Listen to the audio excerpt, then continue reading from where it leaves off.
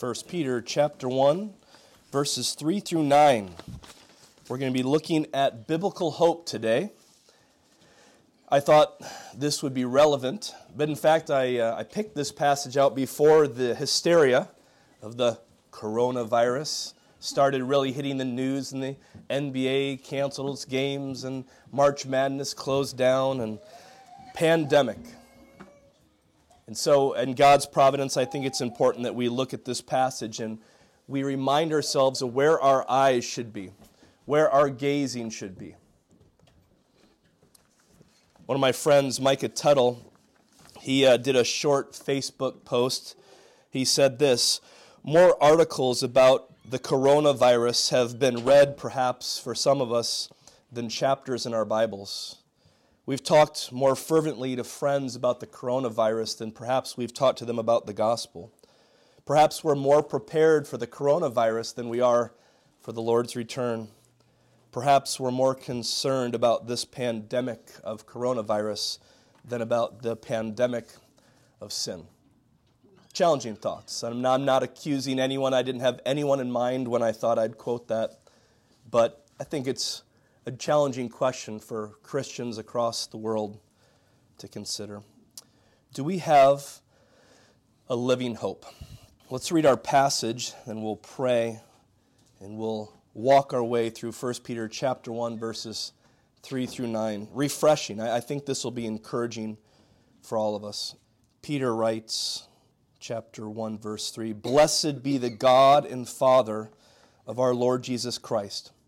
According to his great mercy, he has caused us to be born again to a living hope through the resurrection of Jesus Christ from the dead, to an inheritance that is imperishable, undefiled, unfading, kept in heaven for you, who by the power of God are being guarded through faith for a salvation ready to be revealed at the last time.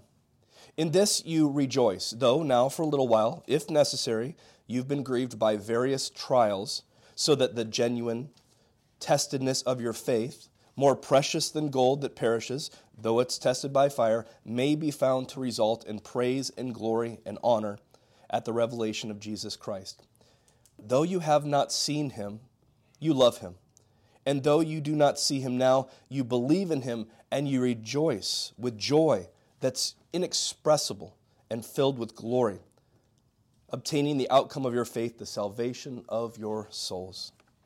Father, we're thankful that today we can have hope, and hope in you, a Savior that we cannot see at the moment, but who is risen, alive, and well, who is at your right hand.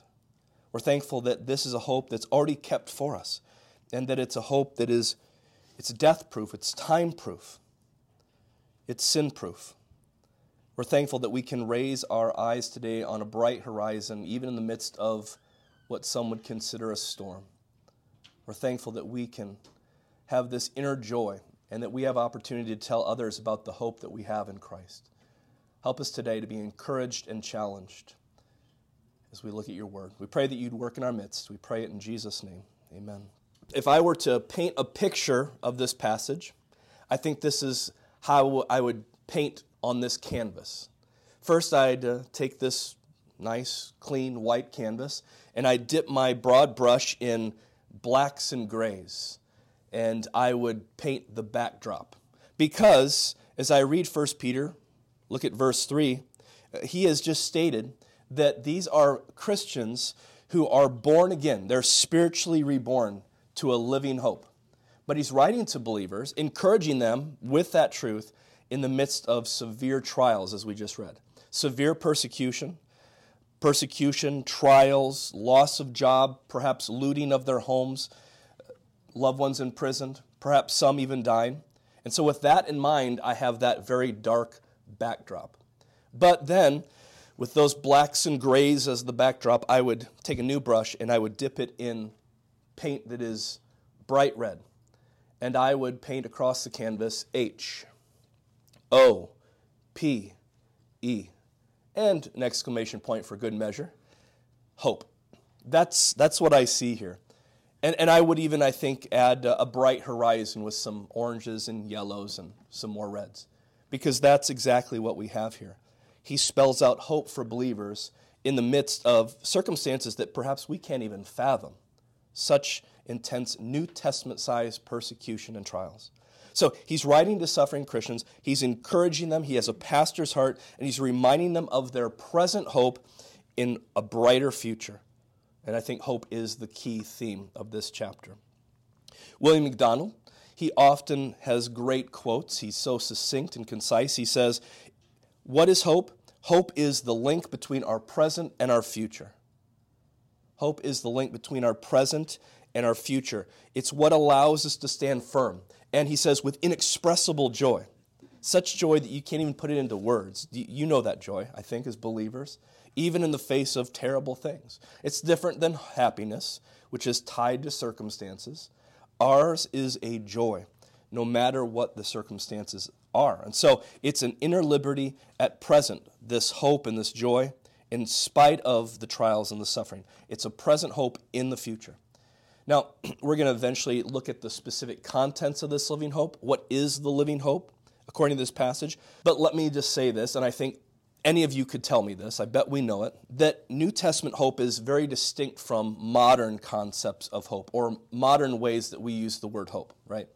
When people say hope, like maybe when the weatherman says hope, there's a lot of uncertainty there. Well, I know you're having a parade today or a picnic. Well, there's a 50% chance that it won't rain. It leaves you with a little bit of anxiety. There's no certainty. There are if clauses attached, but not with New Testament hope, not with biblical hope. Ours is not a hoping kind of hope. Ours is a knowing kind of hope. I'm borrowing that quote, and I think it's really good. Ours is not a hoping kind of hope. It's a knowing kind of hope. It is certainty in God's promises. Here's a really good definition. It is looking to things unseen, to things that are unshakable. It's an unshakable confidence in God's future promises. It's an unshakable confidence, a certainty about God's word and his promises. So again, pastorally, Peter knows that these believers right now need a long view. Let's lift our eyes. Let's take the long view here, guys. Let's look with a future orientation. Eschatology, the study of last things. Well, sometimes Christians, we preach eschatology, and it's more for curiosity's sake. When will these things happen? And that's important. We should have our convictions. But often, eschatology is given with pastoral concerns to encourage the believers to keep running the race, to give them hope in the midst of the struggle. And that's what we want to do today. We need to get our eyes off the situation around us and look different than the culture, because our eyes are on things above, as Ephesians says. So, the hope that Peter's reminding these believers of is not a desperate holding on to, a faded dream, a limp, dead hope. It's called, specifically, notice, a living hope, because it's founded on what? Well, he says it's founded on, in verse 3, the resurrection of Jesus Christ. And we're getting ready to celebrate this Easter, Jesus' resurrection. And I think that's my favorite thing in the world to think about, is Christ is risen. He's gone through death and out the other side. Well, he says we have a living hope through the resurrection of Jesus Christ. And that's primarily why it's a living hope, because it's based on a living Savior who's holding for us an inheritance that's already garrisoned and guarded and kept in heaven at this very moment. So let's go through and flesh out the implications of this passage. Let's think it through. Look at verse 3 again. In verse 3, Peter praises God for what God has already done in the lives of these Christians. He says, mercifully, God has brought them into a new birth. He's caused them to be born, salvations of the Lord. He has caused them to be born again to a living hope. These are born-again Christians. Now, sometimes we hear that phrase, born again, specifically, I guess I should say, often in a political reference. You know, those born-again Christians, the right-wingers, the fundamentalists, we think almost sometimes that it's a kind of Christianity. Well, there are Christians, and then there are the born-again Christians out in Iowa. But in the New Testament, they're not a certain kind of Christian. If you're born again, you're a Christian. If you're a Christian, you have the Spirit of God. and you've been born again. You've been made a new creation in Christ. You're brand new. God has regenerated you. You've been raised from death to life spiritually. And that's who he's talking to. You're born again people. And the fact is, every New Testament writer, John, Paul, Peter, and then on top of that, Jesus himself, they all indicate that you must be born again if you're going to inherit the kingdom of God. You know the great 1700s preacher, George Whitefield. He traveled back and forth between Britain and America. He crossed the Atlantic 13 times preaching the gospel, and his favorite passage was John 3. He constantly preached about the new birth. You must be born again. You must be born again. You must be born again. One of his friends in Parliament once addressed him and said, okay, we get the point. Why are you always hounding on the new birth? Why do you always preach John 3? Why do you always say, you must be born again? He thought for a minute. He replied, because it says you must be born again. It's that essential. You're born again. When a person places their confidence in Jesus, like you would trust in a parachute, when someone trusts in Jesus, they have repentant faith, they're forgiven of their sins, and I believe simultaneously the Holy Spirit comes and indwells you. You're reborn, you're regenerated, you're a new creation. You've been transformed. You haven't just been forgiven of your sins, you've had a spiritual heart transplant. Something amazing has happened to you, something miraculous. That's the Christian life. But Peter, in bringing up the new birth, doesn't just dwell on the present. He doesn't just look to the past. He now wants to move on to the Christian's future. So the person who is born again, he says, that person has a very bright future, and I want you to remember this. In other words, as people born of God, we are those with a living hope, a present hope, and glorious future inheritance, a salvation ready to be revealed at the last time. Do you have hope? That's a question we would want to ask our friends. Do you have hope? And maybe that's not the best question. Maybe the better question is, what do you have hope in? Because everyone has hope in something. There's no doubt. Everyone is placing their meaning, purpose, identity, significance, and hope in something, either in this world or outside this world. So in what do you place your hope? Well, for the Christian, our hope is so unique. And he points us to a hope that is living and alone, that is sufficient to meet our needs in this life and in the next. So I just want to, with the rest of our time, consider three questions, three key questions. Why is a living hope necessary? What is the living hope? And then how do we acquire, how do we make it ours, this living hope? First of all, why is it necessary? Before we look at the contents of the living hope, why is it necessary that we have this, not just hope, but a living hope? The answer is, again, I think people to whom he is writing are suffering. See, in verse 5 he says, in this you rejoice, though now for a little while, if necessary, you have been grieved by various trials. I love that he doesn't give a specific trial. He says various, so that all of us can say, well, I've got a trial that would fit in this overall heading. We can apply this passage to ourselves. We all have some kind of trial. And if you haven't, you will eventually. And they are feeling real sorrow, and they're grieving because of the persecution. Again, some are being killed, their houses are being plundered. And so the reason that hope comes up is that if you're going to get through this life, you have to have hope. One writer said, there's no way to get through this life unless you can get through the suffering. And there's no way to get through the suffering unless you have hope. And not just any kind of hope. It's going to have to be a hope from outside this world, a living hope. Without hope, there is no spiritual or physical survival. I want to illustrate this. It's a lengthy illustration, but I think it's profound. It changed the way I look at hope. There's a writer named Viktor Frankl. Have you heard of him? He's written a book called Night and several others. He's not a believer. Well, he's passed away. He is now. He was a Jewish man, a psychotherapist who was in Auschwitz. He was in some of the concentration camps during World War II, and he actually survived to write about it. As a therapist, a doctor, a scientist, he was fascinated by the way that other inmates and prisoners handled this incredible suffering that they faced in the death camps. He noticed that there were, he summed it up, 4 different ways that people responded to this epic suffering. He said, first, some people, even the nicest people, in this situation became brutal in the death camps, even cruel towards other prisoners. They would literally trample each other to get to bread. Even some of his friends became brutal, lost all composure. He said, secondly, some just plain gave up. He writes, many prisoners just lost all hope, and without hope, they lost their spiritual hold. This would happen rather quickly. The symptoms were very similar to us who were experienced camp inmates. We all feared for this moment in our friends. Usually it began one morning when the person simply refused to get up in the morning. They wouldn't get dressed. They wouldn't go out to the courtyard for their inspection. No entreaties, no blows had any effect on them. They just laid there. They had given up, and nothing bothered them anymore because they had no more hope. There is a dramatic example he recounts. He says, one of my fellow prisoners, a well-known composer, told us that he had a dream that the war would soon be over, March 30th. He was convinced that this dream was a revelation from God. And so he set his hope on March 30th. Well, after a while, it became very clear that the war would not soon draw to a close.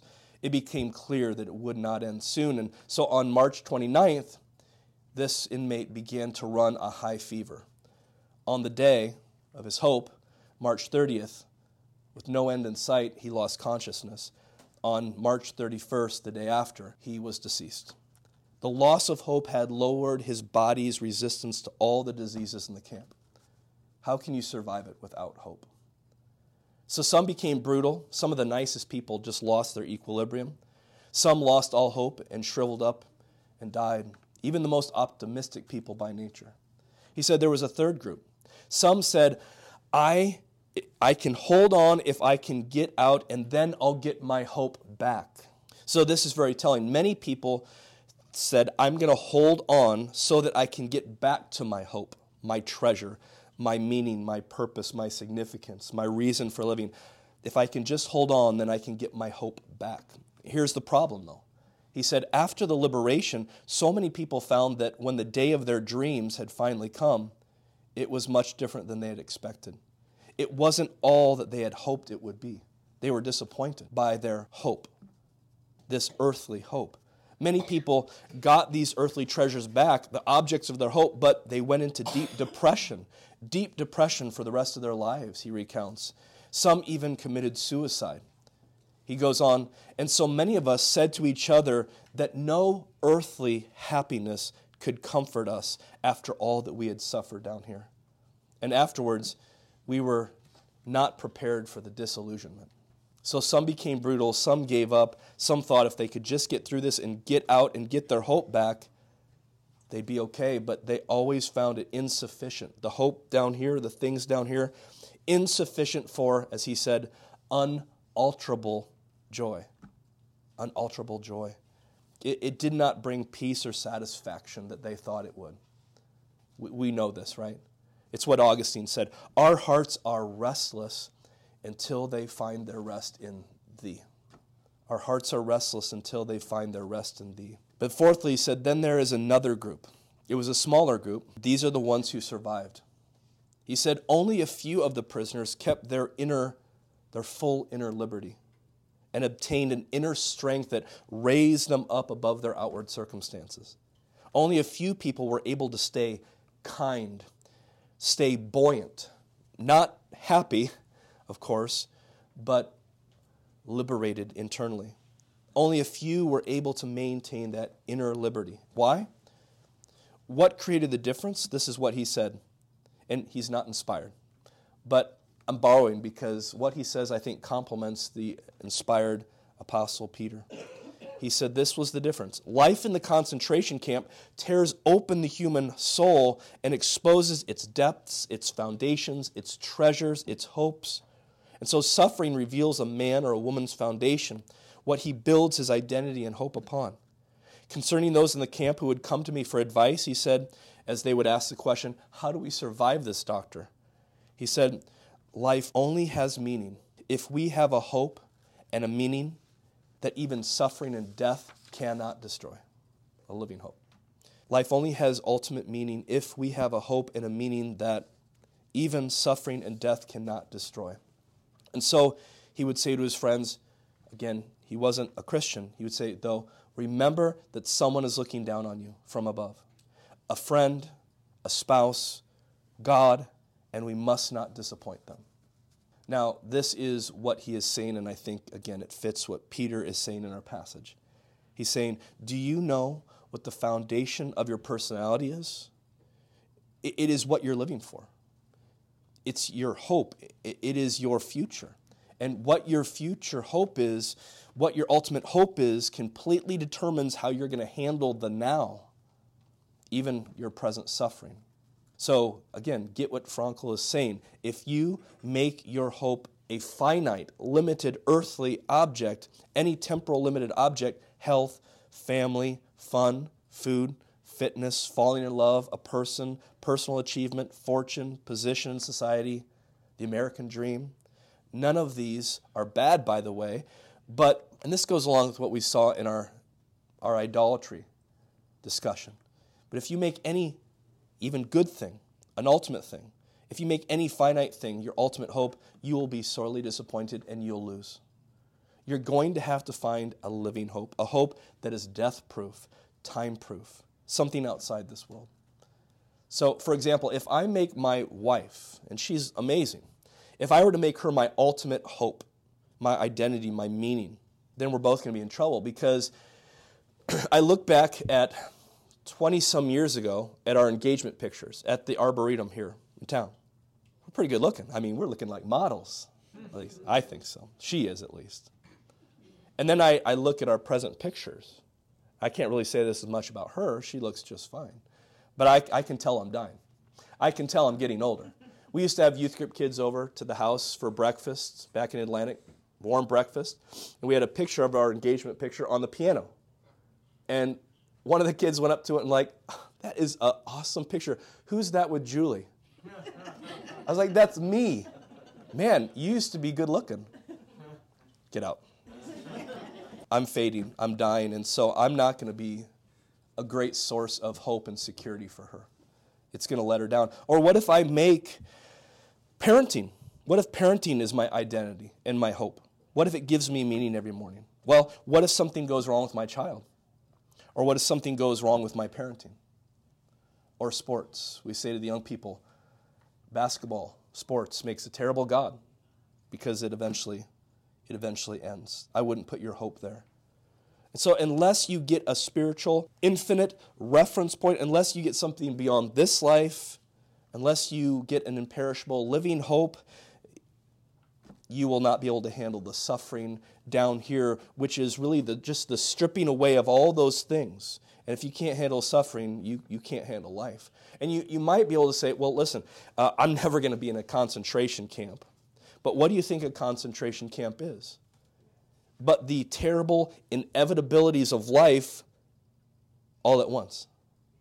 If you live long enough, you're going to lose everything, health, family, position, everything that would be taken away in an instant in a concentration camp. It's prolonged.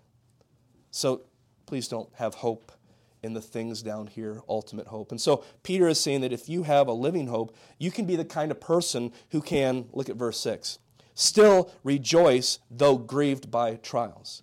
Still experience that inner tranquility when you're facing suffering.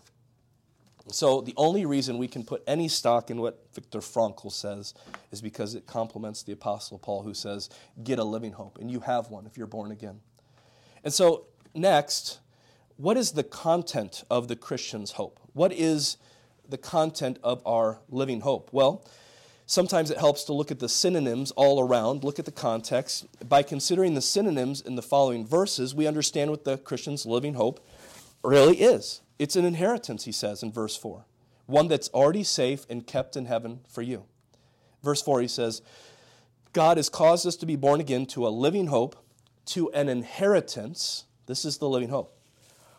An inheritance that's imperishable, undefiled, unfading, kept in heaven for you. It is the believer's imperishable future inheritance. Verse 5 refers to this living hope, this inheritance, as a salvation ready to be revealed at the last time.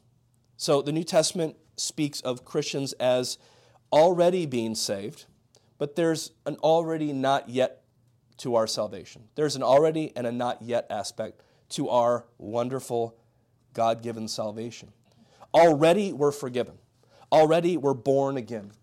Already we stand in the hope. We stand in a space where we can say there's no condemnation. We are already delivered from sin's tyranny and mastery and power over our lives. We're already sons and daughters. We're already adopted, but there's a not yet aspect to this. Already we're saved, but the not yet is that we have not entered into his immediate presence. We still look forward to his commendation. Well done, good and faithful servant. We still look forward to those heavenly rewards for our Christian service. We look forward to brand new resurrection bodies. No more cancer, no more pain, no more Tourette syndrome, no more aches and pains or arthritis. We look forward to a perfect environment, perfectly suited for our new resurrection bodies, a new heavens and a new earth. There'll be no more tears or pain or death or coronavirus. What an inheritance.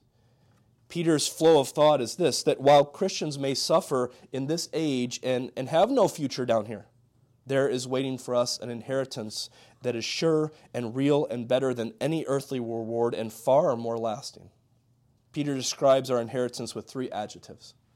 It's incorruptible, it's undefiled, and he says it's unfading.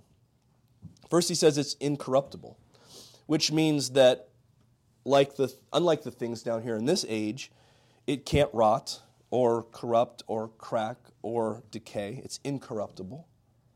Our inheritance is permanent. It's death-proof, in other words. It's incorruptible, it's death-proof. And then secondly, it's undefiled, our inheritance, our future salvation, the future aspect of it. It is morally pure. It is undefiled. Sin can't affect it. Our failures can't take it away. This inheritance itself is in perfect condition. It's in mint condition. Nothing can dim it or spoil its purity. So it's sin-proof, death-proof, and sin-proof. And then he says it's unfading, which indicates that unlike flowers that will wither at the end of the spring and that will have to be tossed away, this inheritance is eternal and will never wither or become old. It's time-proof. So it's death-proof, it's sin-proof, it's time-proof. For all these reasons, our heavenly inheritance is better than any earthly reward or inheritance. This is the only proper foundation for our hope. And I know we know this, but we have to preach to our hearts. We have to remind ourselves, because we sometimes get full of anxiety and fear, because we've just not taken the long view. There was a pastor who was struggling with fear and anxiety. He wrote to another pastor, another godly man for accountability. And the brother simply just wrote back a small note, "Brother, take the long view. Brother, take the long view." That has always stuck with me. And also, this is a wonderful thought too. Notice how safe our inheritance is. It is kept in heaven for you. It's already kept. It's guarded. The language is that of a fortress or a garrison. It's already garrisoned. It's protected. It's already secure and guarded. While Christian adversaries might destroy all that we have in this world, or illness may strip away our health, or our family, or our fortune, or our talents, or abilities, there's an inheritance that no force on earth can touch. This is an inheritance that gives us hope in the darkest times. It's a living hope based on the resurrection of the risen Christ.